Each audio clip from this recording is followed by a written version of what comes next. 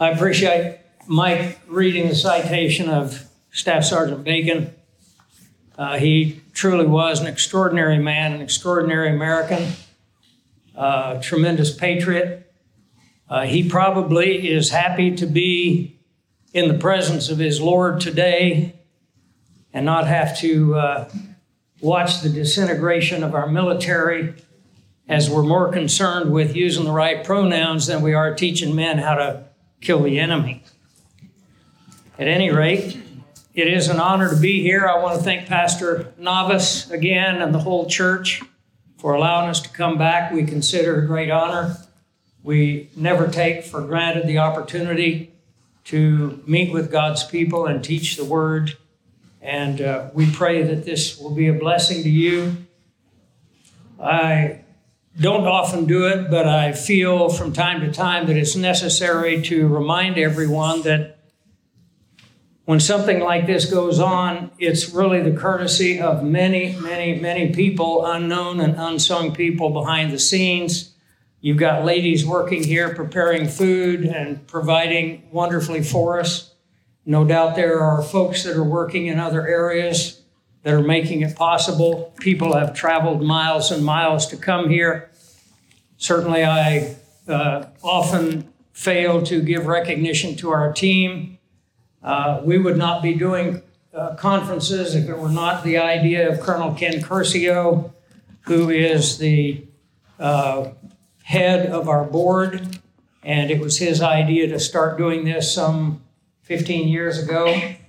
It's kind of ballooned and almost run away with us sometimes, but without him, we would not be doing this. His wife, Sharon, heads up a team that does the editing, the notes that you have. If you picked up a set of notes back on the table, you have 23 pages, 22 pages of notes on the little book of 2 Peter.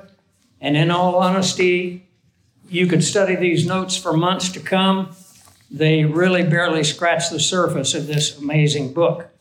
But Sharon and her team do the editing so that when this comes out in its final form, people will actually think that I know what I'm talking about. You saw books on the back table. Those books are all free. We don't sell anything. We never request any kind of financial response for anything that we do, because we believe that if God wants to bless the ministry, He's going to provide for it. And the day that He stops providing is the day we're going to shut it down. So those books are yours, courtesy of many, many people around the country who give, oftentimes very sacrificially, in order to keep the ministry going. And again, unknown and unsung people. We are going to be studying the amazing book of 2 Peter. It is an unusual book in many ways. It is the most controversial book in the New Testament from the standpoint of the author. You would be surprised how many so-called scholars have come out and said Peter could not possibly have written this book. Well, unfortunately, they're all wrong. But there have been many, many attacks against the authorship of the book of 2 Peter. And then we run into the troubles that we'll see tomorrow in 2 Peter chapter 2, which is one of the most disputed and considered by many scholars and commentators the most difficult passage in the entire New Testament to interpret accurately. But don't worry, you're going to get the accurate interpretation. So it is an interesting book. It's a book that has many twists and turns along the way, and I do hope that it will be a rich blessing for you. We're going to try to get through chapter 1 in our 2 sessions tonight. Believe me, I'm not going to be able to cover all the things that are in the notes. There's simply too much information that is there, but I will try to highlight enough that hopefully you will walk away with an understanding of 2 Peter chapter 1 tonight. Before we begin, it's of course absolutely essential that we go to the throne of grace and ask God's blessing on our time together. Unless God, the Holy Spirit, takes control of my mind and my mouth, and unless He opens the doors of your minds and your hearts, we are here in vain. And so we're asking that the Spirit of God would illumine us regarding the Word of God so that the Son of God receives all the glory. So if you would, join me at the throne of God's grace.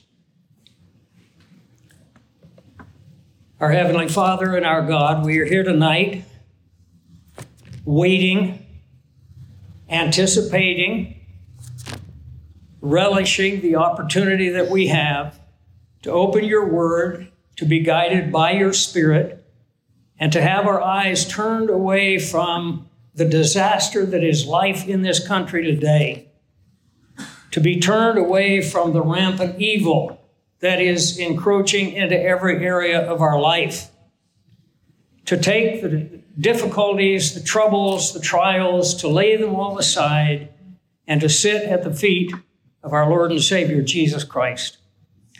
Father, you know how inadequate I feel. I never stand before a group of your people without a great weight on my shoulders of the awesome responsibility that it is to represent a holy God and a perfect Savior through a very imperfect man. May God the Holy Spirit overcome all human frailty, both as I speak and as these dear people listen, and let the work that you have brought us here be accomplished by the power that you alone can exert. Thank you for your word. Thank you for your Spirit. Thank you for your people. May God bless us in this hour, this very dark and difficult hour of human history, that we will be a light shining in a dark place, and that we will show in the midst of sin, sorrow, and suffering the joy of the Lord, the love of the Spirit, and the hope that we have in Christ. For we ask it in his precious name. Amen. Our topic is the Christian warrior. There are three areas of the Christian warrior that we're going to look at. We're going to look at his calling, we're going to look at his combat, and then we're going to look at his coronation. And this is really the essential outline of the book of 2 Peter. But our key verses, and I should have had these at the top of your notes, the key verses are 2 Peter chapter 1, verse 10 and 11. So if you would look there for a moment, we have a little bit of preparation to do before we actually get into launching into the first chapter. In verse 10, Peter says, "Therefore, brethren," and we'll find out why the word therefore is there, but he says, "Therefore, brethren, be even more diligent. If this book doesn't spur you and I to action, then we have failed. Be even more diligent to make your call and election sure." How do we do that? We're going to find out. "For if you do these things, you will never stumble. For so an entrance will be supplied to you abundantly into the everlasting kingdom of our Lord and Savior, Jesus Christ." And this, of course, is our goal. Chapter 1, make your call and election sure. That is the theme of chapter 1. Chapter 2, if you do these things, you will never stumble. We are going to see the cause of much stumbling in chapter 2. And chapter 3, an entrance will be supplied to you abundantly into the everlasting kingdom. In other words, it is possible for you and I, based on our response to the Word of God, our faith in the Lord Jesus Christ, and our willingness to walk by the power of the Spirit, to prepare for ourselves an abundant entrance into the kingdom of God. The idea of an abundant entrance, abundant in the English really doesn't carry across the idea of a, if we put it in human terms, a super rich entry into the kingdom of God. That's the coronation. That's the idea of the crown. So the Christian warrior has a calling. What is that calling, and how do we make it sure? The Christian warrior has a combat. That combat is that the enemy wants to make you stumble. And he is going to use deception in order to do it. And it used to be that we only had to worry about cults sowing division and strife through false doctrine. Now we have to worry about most churches, or maybe I should say many churches, being gracious. We also have to be concerned about our very own government. Whether you're aware of it or not, our government is completely dedicated to the idea of sowing false doctrine.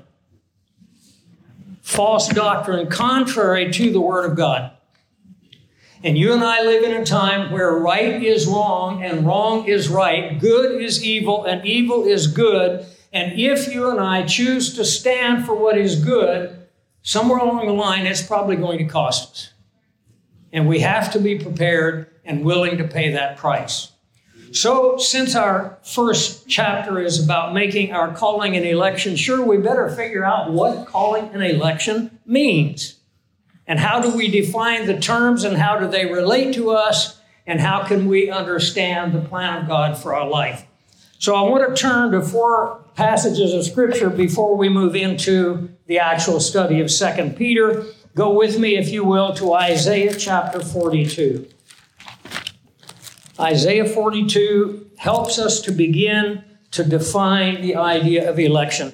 I'm sure that there's no one here that has not heard the idea of election. And it's probably a term that may intimidate you, may make you uncomfortable, may confuse you, because you probably heard all kinds of things about election that are false. So we're going to look at the idea of election because we can't make something sure that we don't know what it is.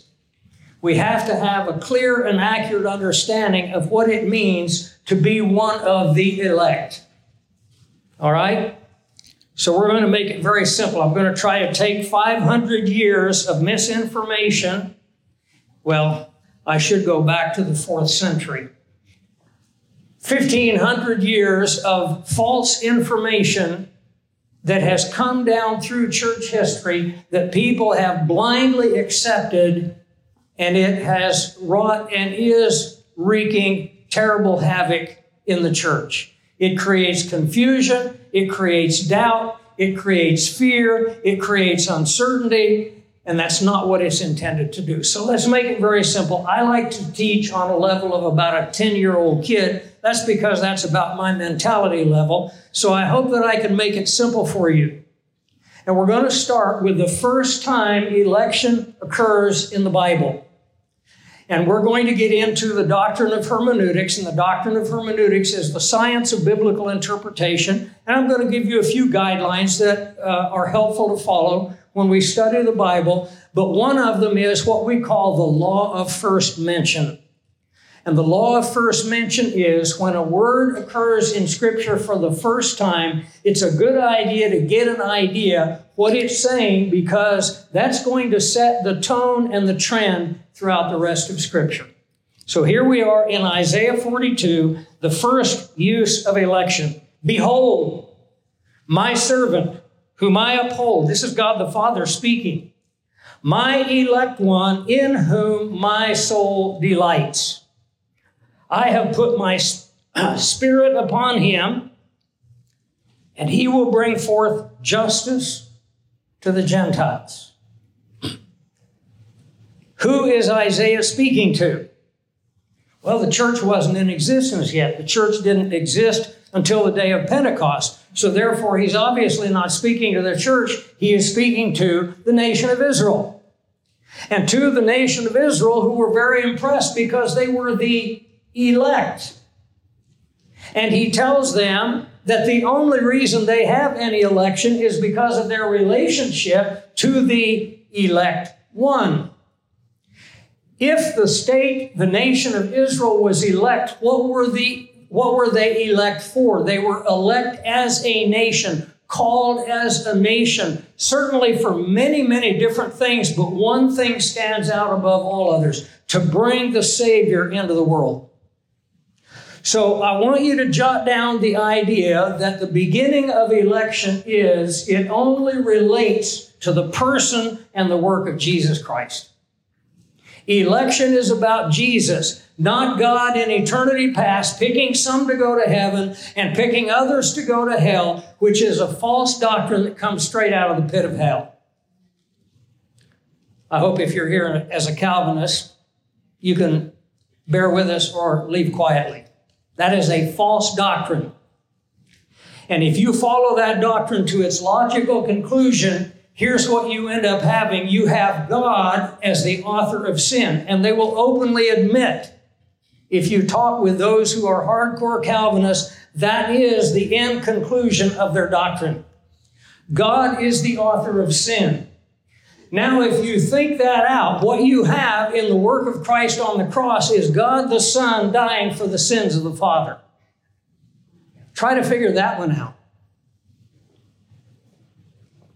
Behold my servant. In other words, let's get our eyes off ourselves. Let's get our eyes off the theologians. Let's put our eyes where they belong. Let's fix our eyes on Jesus Christ. So that's the beginning idea of our calling. Jesus defines exactly what Peter talks about in 2 Peter 1:10 when he says, be all the more diligent to make your call and election sure. How can I know that I'm called? How can I know that I have a calling? You know, you often talk to people and you say, what is your calling? What are you talking about? Vocation. What is your vocation? What is your lifestyle? And we're going to find all of that out. But Jesus defines it for us. So turn with me to the second passage I want to show you in Matthew chapter 22. So many of these issues are dealt with in such simple terms in the Bible.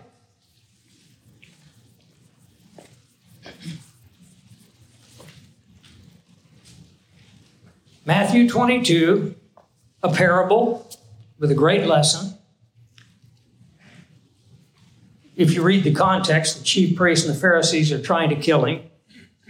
So in verse 1 of Matthew 22, Jesus answered and spoke to them. By the way, oftentimes when it says Jesus answered, they didn't ask him any questions. He answers when no one asks a question because he's dealing with the condition of their soul. He's dealing with problems that they have within the heart and within the soul. And he says in verse 2, and by the way, who is he talking to? He's talking to the leaders of the elect nation. Okay? God's chosen people, as we say. The kingdom of heaven is like a certain king who arranged a marriage for his son. And he sent out his servants to call those who were invited to the wedding, and they were not willing to come. I want you to underline that one. Not willing to come. Again, he sent out other servants, saying, tell those who are invited, I have prepared my dinner, my oxen and fatted cattle are killed, all things are ready. Come to the wedding. This is the heart of God the Father pleading with this people, come and join the wedding. Come and be a part of the celebration. Verse 5, they made light of it. They went their ways, one to his farm, another to his business. And the rest seized his servants and treated them spitefully and killed them. Are you beginning to see a historical parallel to this parable? He's talking about the prophets and how they were treated by the people of Israel. Verse 7, when the king heard about it, he was furious. He sent out his armies and destroyed those murderers and burned up their city. What do we have here? We have a prophecy of exactly what happened in 70 A.D. The parable is against them. They are the ones who rejected. They are the ones who were not willing to become a part of this marvelous wedding feast. And therefore, after they crucified the Lord Jesus Christ 40 years later in 70 A.D., Titus the Roman came down and surrounded the city of Jerusalem. And the city of Jerusalem was devastated. And 3 years later, the Jews at Masada committed suicide rather than be killed by the Romans, and the nation of Israel ceased to exist. It was wiped from the face of the earth as a nation. So what did the king do? Verse 8. Then he said to his servants, the wedding is ready, but those who were invited were not worthy. By the way, why were they not worthy? Did they not have good enough clothes? Not drive a nice enough car? Not live in the best part of town?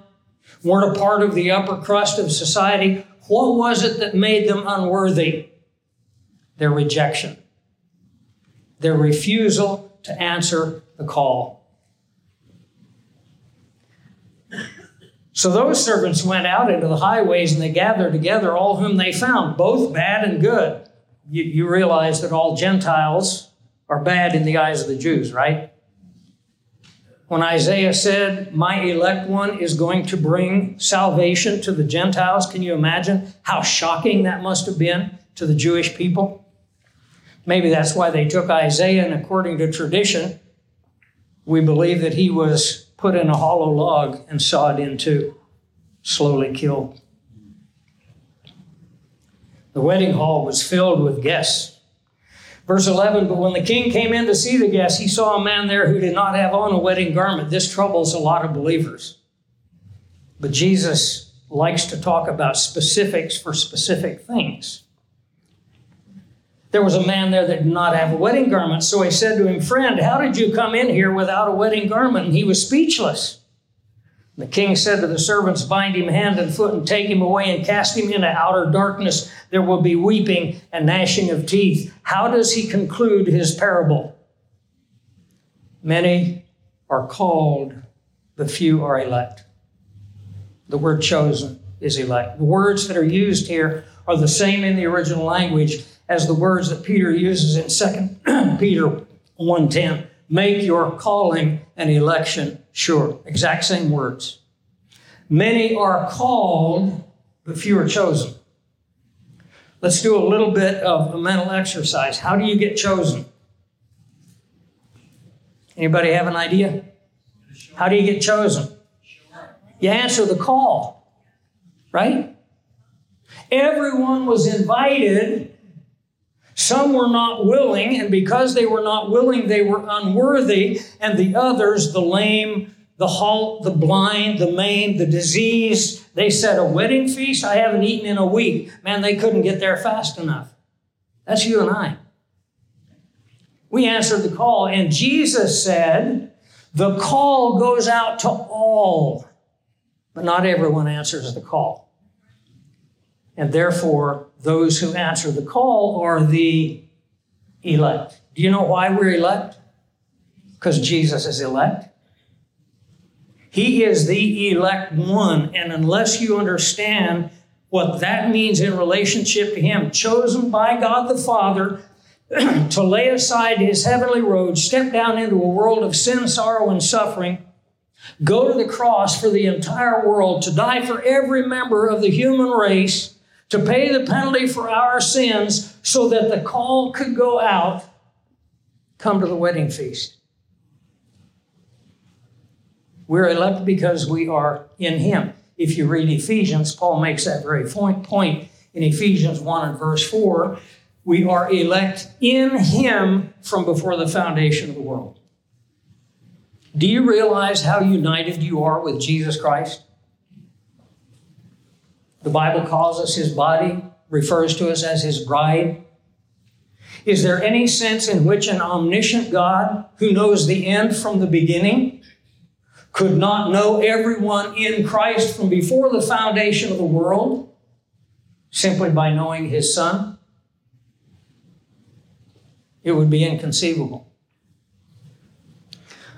So I hope that Jesus helps define maybe a little more in your mind the idea of election and calling. Turn with me one last passage and we'll get into 2 Peter, 1 Peter chapter 1. It's very interesting to me how much Peter has the calling of God on his mind. If you go through 1 and 2 Peter, I forget how many references there are. I think there's 1, 2, 3, 4, 5, 6, 7, 8, 9 or 10 times he refers to election and calling in his 1st and 2nd little books. It's very important to him. And as we read 1 Peter chapter 1, we find out that not only does our media lie to us, but sometimes so do our scholars. Sometimes our scholars are dishonest. And the problem is, if you get a preconceived idea in your mind and you accept that preconceived idea, everything you approach in Scripture, you're going to make it fit your preconceived idea. And that's exactly what they've done here in 1 Peter chapter 1. Read with me verses 1 and 2. Peter, an apostle of Jesus Christ, to the pilgrims of the dispersion, the diaspora, the Greek from diaspiro. Spiro means to sow seed. Dia means throughout. It means to sow seed throughout the field. To the dispersion in Pontus, Galatia, Cappadocia, Asia, Bithynia. Who were these people? They were people who had been scattered from the early persecution under Saul of Tarsus. You'll remember the story in Acts chapter 8 when Saul, yet breathing out fire and threats against the church, was hauling people in and causing them to be put in prison and put to death. And it says, then those who were in Jerusalem, these are people that just had come to Christ in the short time since Pentecost, were scattered everywhere. Same word for scattered as we have right here. We look at it as a terrible thing. God sees it as an opportunity. I'm sowing seed. I'm scattering seed throughout the field. And these people have been dispersed throughout Asia Minor to do what? To carry the gospel to who? They're living among the Gentiles. Isn't that amazing? And then verse 2 says, elect according to the foreknowledge of God the Father and the sanctification of the Spirit for obedience and sprinkling of the blood of Jesus Christ. Where is the problem? Well, the problem is that the word elect doesn't go in verse 2. And it has nothing to do with salvation. Some would find that shocking. If I read it to you as it is in the Greek, Peter, an apostle of Jesus Christ, to the elect pilgrims of the dispersion. To the elect pilgrims. Grammatically, in form, elect and pilgrims is referring to the same people. And what it's telling these people who have lost their homes, lost their businesses, some of them maybe lost family members and have been scattered from their home into a strange and alien land, you're not there by accident. God has sown you as seed, and He chose you to be in this place, in this time, for His purpose. That's called a calling.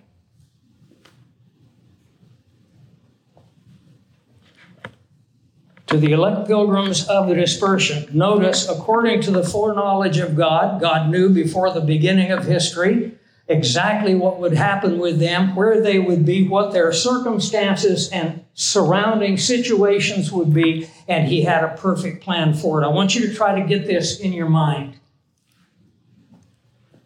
You were not born 100 years ago because God could not have used you to fulfill His plan 100 years ago. I'd like to have been born 100 years, maybe 200 years ago. I'd love to have been back in the mountain man era. That would have been a great time to be alive. You know what? Why didn't God put me on this earth at that time? I could not have fulfilled His eternal plan, which He designed for me, who He knew in Christ before the world began in 1820. And my circumstances and my situation, my parents, my lineage, my birth, coming into the world at this time, every little bit of it is organized and arranged by God so that I can fulfill a calling. And it's the same for you. Notice, though, not just elect according to the foreknowledge of God, but in the sanctification of the Spirit. Now, we might think that this is referring to salvation, but it's not. And how do I know that it's not? Because He further amplifies it. You see, when we believe in Jesus Christ, we are sanctified forever by the Holy Spirit. But is that the end of sanctification? Obviously not. We are to grow in our sanctification. The idea of sanctification meaning purification, being set apart unto God. And what Peter is telling these people is, it's not an accident that you got driven from your homes. It's not an accident that you have been driven into Asia Minor. It's not an accident that you are now facing hardships and difficulties. It's all a part of the plan of God, because the Spirit of God wants to use these circumstances to purify your lives for, what does he say here at the end? For obedience and the sprinkling of the blood of Jesus Christ. Now, any Jew, the minute you use the phrase, and we find it again in the book of Hebrews, the sprinkling of the blood of Christ, that is not talking about salvation. Because they understood that the sprinkling was something that was done to purify that which was already there. When a sacrifice was brought to the altar, every time the sacrifice was made, the blood of the sacrifice was taken and sprinkled on the altar of sacrifice, on the altar incense, on the tabernacle, all of that which had already been sanctified, to purify it once again for this individual sacrifice. What would a Jewish Christian in the first century think of when you talk about the sprinkling of the blood of Jesus Christ? Possibly the dedication of the priests. You remember that the priests were sprinkled with the blood as they were initiated into their priestly ministry? And that the sprinkling of the blood was something that they then continued to carry on to each and every individual who came to them to offer a sacrifice to bring them back into fellowship with God and union with their community of faith. What Peter is trying to tell these folks, and these are the same people he wrote 2 Peter to, is God has a plan for your life. I want to summarize it in simple terms. You and I were born into the family we were born in because God knew the right place, the right time, to be able to fulfill a magnificent plan in your life. You are not insignificant. You are not an afterthought by any stretch of the imagination. You are a person loved by God. The value of your life was shown by Christ when he died for you on the cross. And he didn't just die to give us eternal life. He died certainly to enter us into his family, but to use us in a magnificent way. Whether you realize it or not, you are a Christian warrior. Whether you realize it or not, you live on a battlefield. And whether you realize it or not, God has no plan for your defeat. His plan is always for victory. And victory may not look like we want it to look like, because many of these Christians were persecuted, hounded, hunted, and in time slaughtered under persecution. That looks like losing to the world. That looks like winning to God. So it's very important that we understand the divine perspective as we now turn to our text, which I've almost used my time up. 2 Peter chapter 1. There are 3 steps in chapter 1 for us to confirm our call and election. And those 3 steps are: we answer the inward call in verses 1 through 4. We answer the outward call in verses 5 through 9.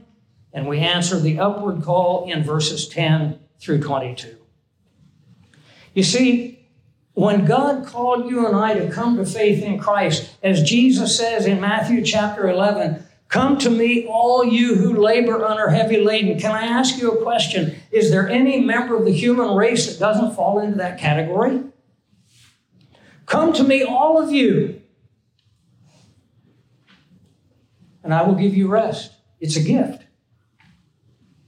That gift of rest is a gift of the assurance that you are a child of God, delivered from your sins, imputed with the righteousness of Christ, on a pathway into an eternal kingdom. But between the cross and the crown, there are things that God has for you to do that no one else can do. You are so unique You are so special. We're always trying to make people feel special. Listen, there's nothing that's more special than being a believer in Jesus Christ in the plan of God that He designed specifically for you from before the world began. Why am I on this earth? For what reason has the God of heaven chosen to place me here at this time? Well, if I don't know, it's going to be very hard for me to confirm my calling. So that's what 2 Peter is going to teach us. Simon Peter, verse 1. The Greek literally reads Simeon Peter, which is very interesting because we only find that used in Acts 15 and verse 14 as they're talking about the issue of those who have been scattered by persecution. How interesting is it? All of the little lines of Scripture that come together and tie in tight little knots to help us not lose our direction and our mooring. Simeon Peter, he's talking to Jews. He uses a Jewish title or his Jewish name, Simeon, rather than the Greek Simon. Simeon Peter, a bondservant and apostle of Jesus Christ, to those who have obtained like precious faith with us by the righteousness of our God and Savior, Jesus Christ. Grace and peace be multiplied to you in the knowledge of God and of Jesus our Lord, as His divine power has given to us all things that pertain to life and godliness through the knowledge of Him who called us by glory and virtue, by which have been given to us exceedingly great and precious promises, that through these, get this, you may become partakers of the divine nature, having escaped the corruption that is in the world through lust. All right. What do we have in these first 4 verses? Well, we have the inward calling, and the first thing that we notice is that it comes through delegated authority. Simon Peter, a bondservant and an apostle. The highest office in the church is the office of apostleship. And the higher the office, the greater the servant. You remember Jesus taught the disciples in the upper room as they were arguing over who was going to be the greatest. And we see this happen so often in churches and in Christian circles. You know, this jockeying for position, this attempt to get recognition and so on and so forth. And Jesus said, look, the leaders of the Gentiles, this is how they work. We could say that the people in Washington, that's their tactic. That should not be our tactic. He said, I am among you, the Lord of heaven and earth, the creator of all that exists, the Savior and the Redeemer of the world. I am among you as one who serves. The greater the authority, the greater the calling, the greater the accountability to be a servant, to be a slave. And that is what Peter is. So while the call comes from great authority, it also, in the person of Peter, gives us a great example of humility and service. Notice, secondly, it is an offer of free grace received by faith. To those who have obtained, the word obtain is lakano, and it's a word that means to receive a free gift. To simply reach out the hand of faith as the hand of God's grace stretches out to you. For by grace you have been saved through faith, and that is not of yourselves. I know that people will tell you, and I know these guys sell millions of books and they make millions of dollars and people want to follow them, but the gift is not your faith. When he says that, not of yourselves, it is a gift of God, it does not refer to faith. It cannot grammatically and it cannot contextually. The that refers to the salvation which is mentioned earlier, for which reason there's a little parenthesis that says, by grace you are saved, so that later on when he comes down to verse 8 and says, by grace you are saved through faith, and that, by grace being saved, is not of yourselves, it's a free gift of God. Am I making any sense? Yeah. Some of you are looking at me like I have 3 heads. You know, most of the times our mistakes in Scripture are because we think we're too intelligent. We start overthinking the passages. instead of letting the Spirit of God speak. So we know that it is a gift that is offered from the highest authority. The highest authority that ever existed on the human race is apostleship. Forget Caesar and all the rest of them. And the offer is an offer of free grace. It's received by faith, and you'll notice that it's received from the Father and the Son, involving position, power, and potential. You have those in your notes. What does it mean that you have received a like precious faith? I'll tell you what it means. It means that you and I and any other person, high or low in the Christian realm, any other believer who has ever lived, you can name Martin Luther, you can name John Wesley, you can name John Calvin, you can name anybody you want to name in all of Christian history. Here's the point Peter wants you to understand. You have the equal privilege, equal position, and equal power with any of them. No one starts the Christian life with an edge over anybody else. All of us are imputed with the righteousness of Christ. It doesn't get any better than that. All of us are indwelt by the Holy Spirit. It doesn't get any more powerful than that.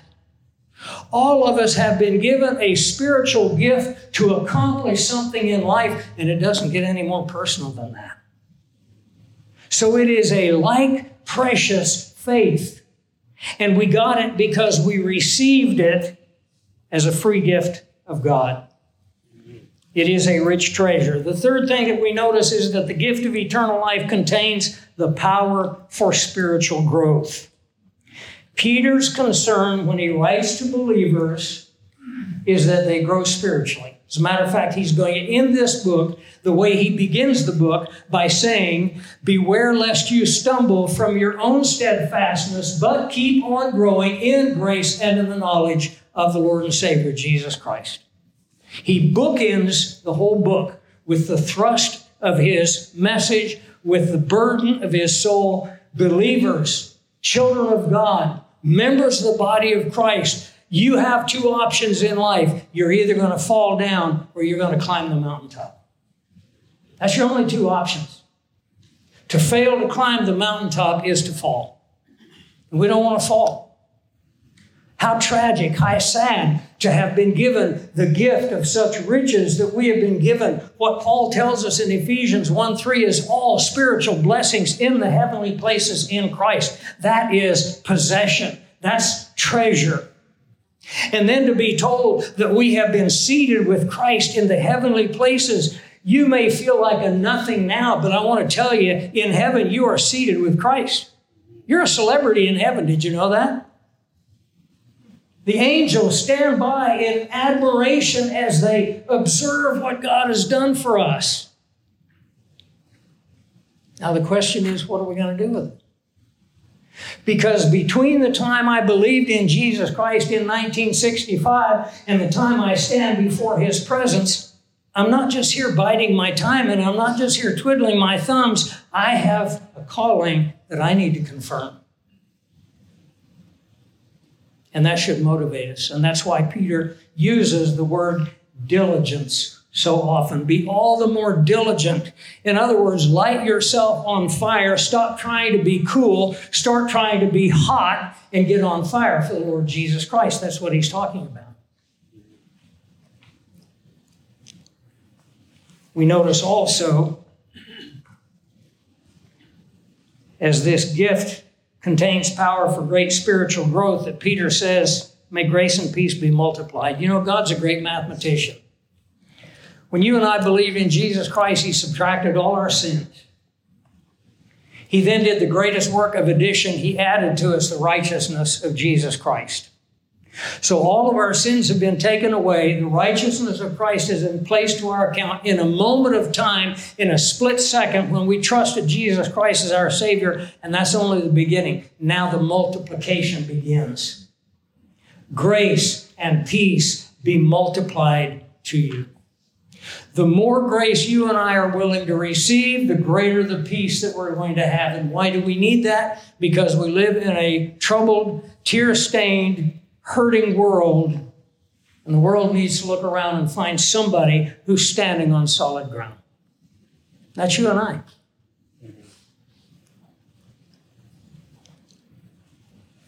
And you notice that grace and peace is multiplied through the knowledge of God, and the word knowledge is a word that means something above what we call head knowledge. It's not enough just to know it. It's not enough just to hear it. It's not enough to just read it.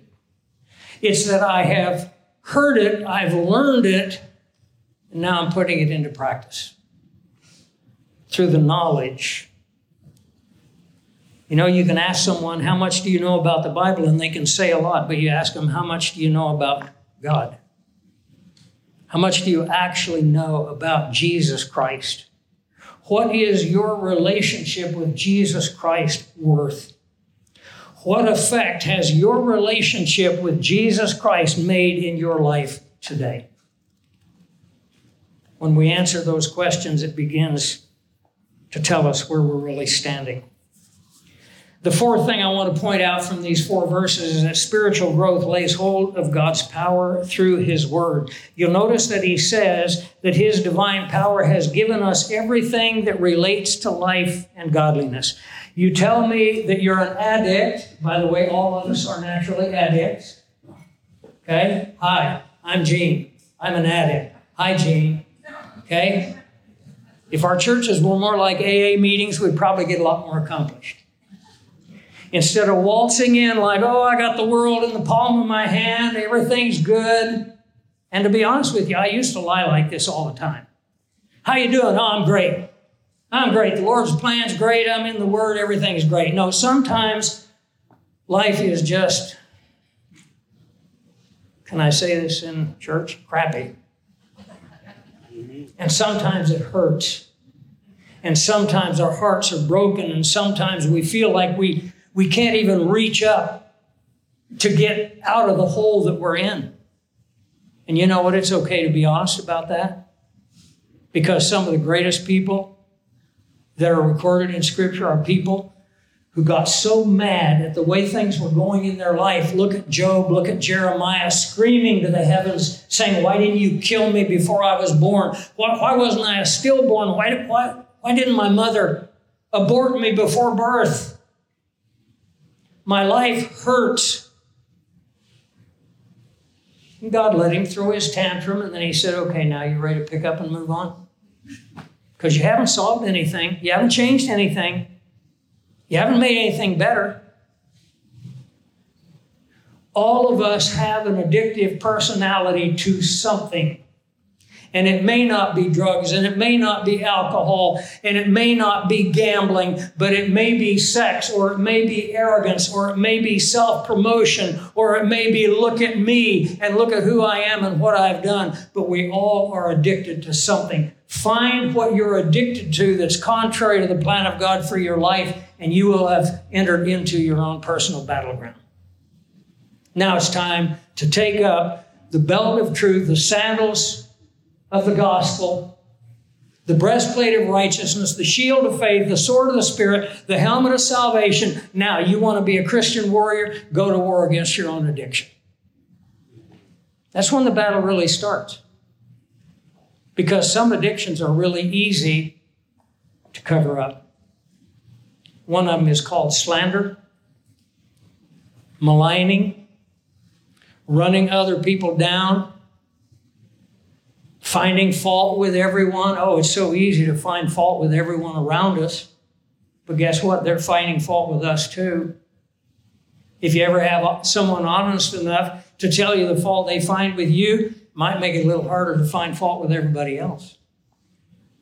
So we go to battle against our own areas of weakness, our areas of sin, our areas of addiction. Why?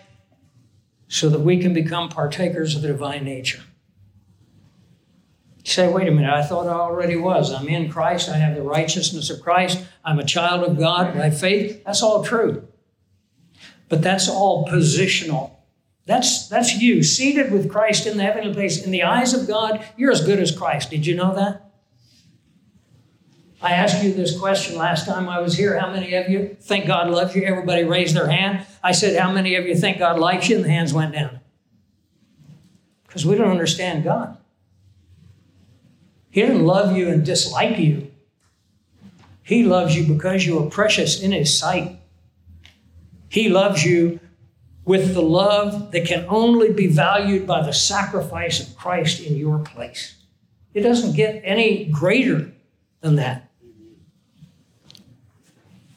That we may become partakers of the divine nature, having escaped. That's talking about something that's already happened. We have already escaped the corruption that is in the world through lust. Now the challenge is, am I going to take on, in the years that are left to me, the days that are left to me on this earth, am I going to take on the divine nature? Am I going to begin to reflect Jesus Christ? You know, when we measure ourselves against others, we can look really good. When we measure ourselves against the Son of God, it gets a little bit harder to be proud. That's the standard that God sets for us and what He wants for each and every one of us as we overcome our own faults, our own flaws, our own failures. He wants us to begin to shine in a very dark world with the glory of the Lord Jesus Christ. Now, I hope you're not discouraged, because it would be very easy to look at that and say, I can't do it. But you know what? If you're here tonight and you're saying, I can't do it, I'm going to tell you you're absolutely right. You can't do it. It's impossible. But God can do it in you. And that's the whole plan. However, there's a little catch. He won't do it without our cooperation. He wants it to be a teamwork. He wants it to be a partnership. And here's His plan. I'm not exactly sure when we started, but I'm going to go just about 5 more minutes and I'm going to give you a break. Would you read with me verses 5 through 9? Also for this very reason, giving all diligence, add to your faith virtue, to virtue knowledge, to knowledge self-control, to self-control perseverance, to perseverance godliness, to godliness brotherly kindness, and to brotherly kindness love. Now get this. You might say at this point, I don't know what all those mean. That's okay. We're going to sort it out. This is what I want you to get. If these things are yours and abound, or some of your translations will say, if these things are yours and they keep increasing, and that's a good translation. The idea is that you keep adding to them. You will neither be barren nor unfruitful in the knowledge of the Lord Jesus Christ, for he who lacks these things is short-sighted, even to the point of blindness, and he has forgotten that he was cleansed from his own sins. Could I suggest to you that there are 2 kinds of believers in the world today? There are believers who are adding these qualities to their life through struggle, through difficulty, yes, through failure many times, through disappointment, but adding, getting knocked down, getting back up, getting exhausted, weary, feeling like throwing in the towel, but somehow getting back up and starting back up that mountain, because what you have in verses 5 through 8 is the mountain that you and I are supposed to climb. That's the mountain we're in. It's a mountain. Every one of those qualities is like another peak. Have you ever noticed when you start up a mountain, you think you can see the top and you say, oh man, we're almost there. And you get to that top and find out, no, that was just a little minor peak leading to the bare peak. So you start pressing on, you start climbing, you say, oh, there it is. I'm almost there. You get there and you look up and it's still towering above you. And that's what we have in these qualities. But we're either climbing the mountain or we're barren and unfruitful. Barren and unfruitful. Why would any Christian, indwelt by the Spirit of God, eternally saved by the grace of Jesus Christ's sacrifice, with a plan and a purpose designed for them by a loving Heavenly Father? By the way, His plan is the thing that we may least want to do and the thing that will most fulfill our soul. I prayed 2 things when I became a Christian. God, I will do anything you want me to do, except you know that that's the joke, right? That's the punchline. That's when God starts laughing. Oh, look down there. I'll do anything you ask except don't take me to China and don't make me a preacher.